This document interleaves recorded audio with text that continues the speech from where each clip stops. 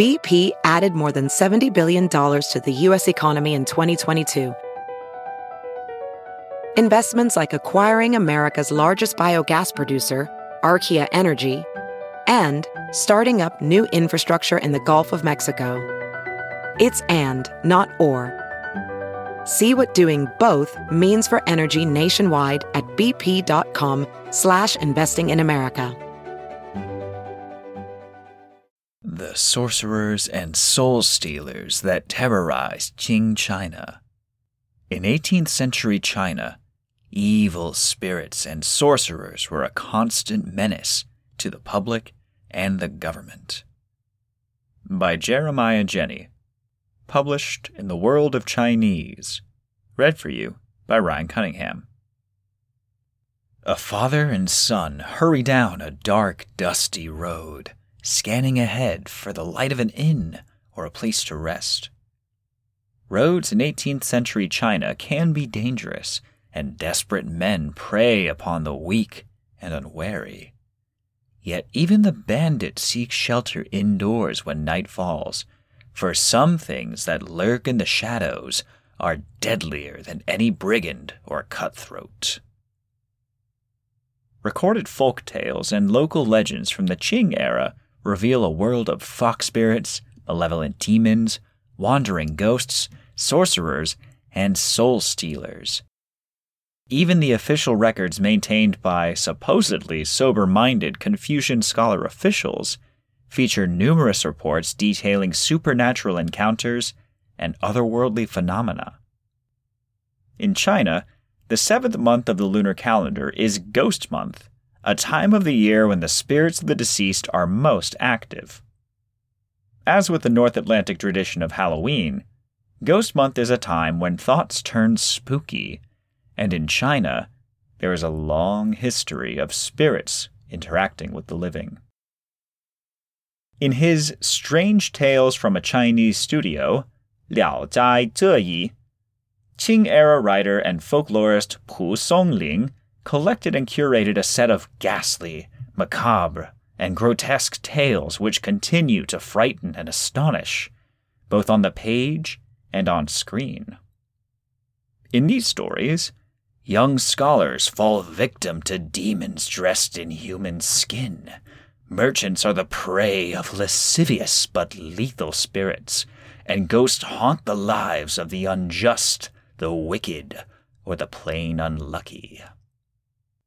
Fox spirits, who could change from human to animal form at will, were considered as much a part of the terrain as roads, walls, gates, and bridges. In the Pu Songling story, Hu Da Gu, a family in Shandong province is terrorized after unwittingly allowing a malevolent fox spirit to join their ranks.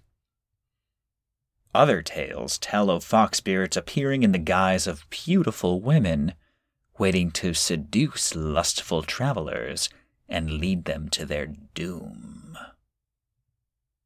Sections of cities, particularly those with spooky or abandoned structures, became known haunts, even in the capital. The Fox Tower sits along the eastern edge of the old Beijing city wall, and once overlooked a desolate area where a fetid canal cut through a garbage-strewn wasteland.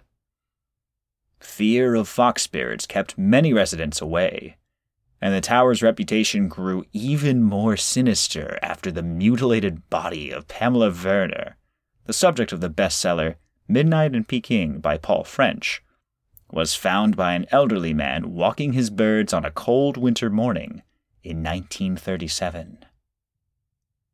Fears of the supernatural could even penetrate the inner realms of the Forbidden City.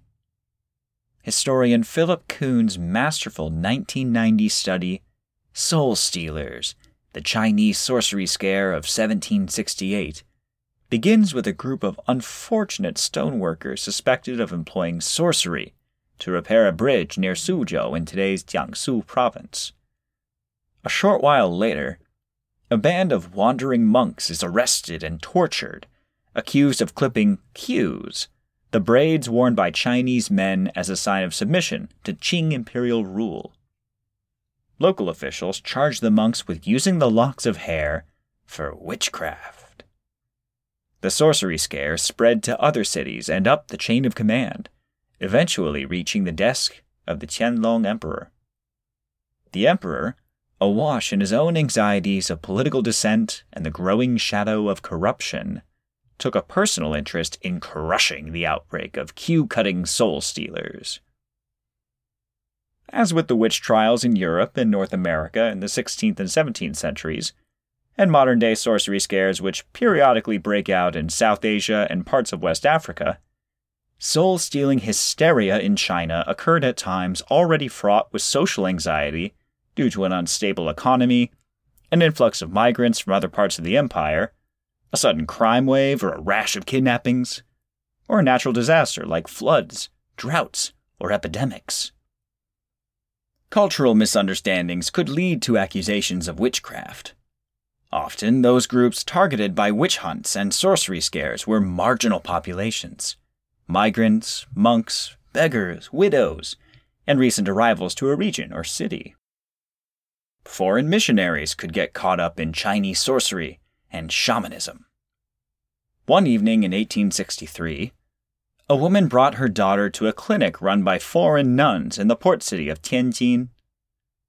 The girl was in the throes of an evil curse, and the nuns declared it a case of spiritual warfare. The sisters restrained the girl with ropes and summoned a French priest to carry out the exorcism. Demonic possession was one area where Catholic missionary practice intersected with Chinese popular beliefs. For days, the priest battled the demon for the young girl's soul before the missionaries declared victory.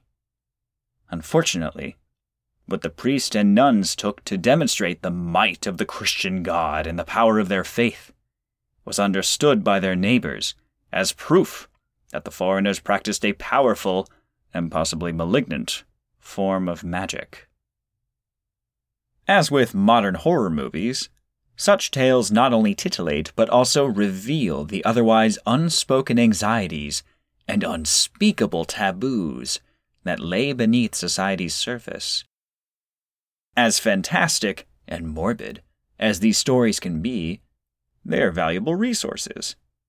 The sexual, sometimes pornographic nature of some of these folk tales no doubt made them popular when told around a warm fire in the safety of a roadside inn. Violent tales of hair, eyes, hearts, and other more delicate organs being stolen or removed from the unwary shocked listeners, but also revealed how fears of spirit possession or curses overlapped with anxieties about the body and bodily mutilation. The people of 18th century China lived in a different world than we do today, one where supernatural forces were a real and present part of the landscape. Yet hysteria, the spread of misinformation, and the irrational fear of outsiders are hardly unique to the Qing dynasty. Ghost stories, ghastly tales, myths, and legends continue to guide those looking at the past and seeking to understand our societies today.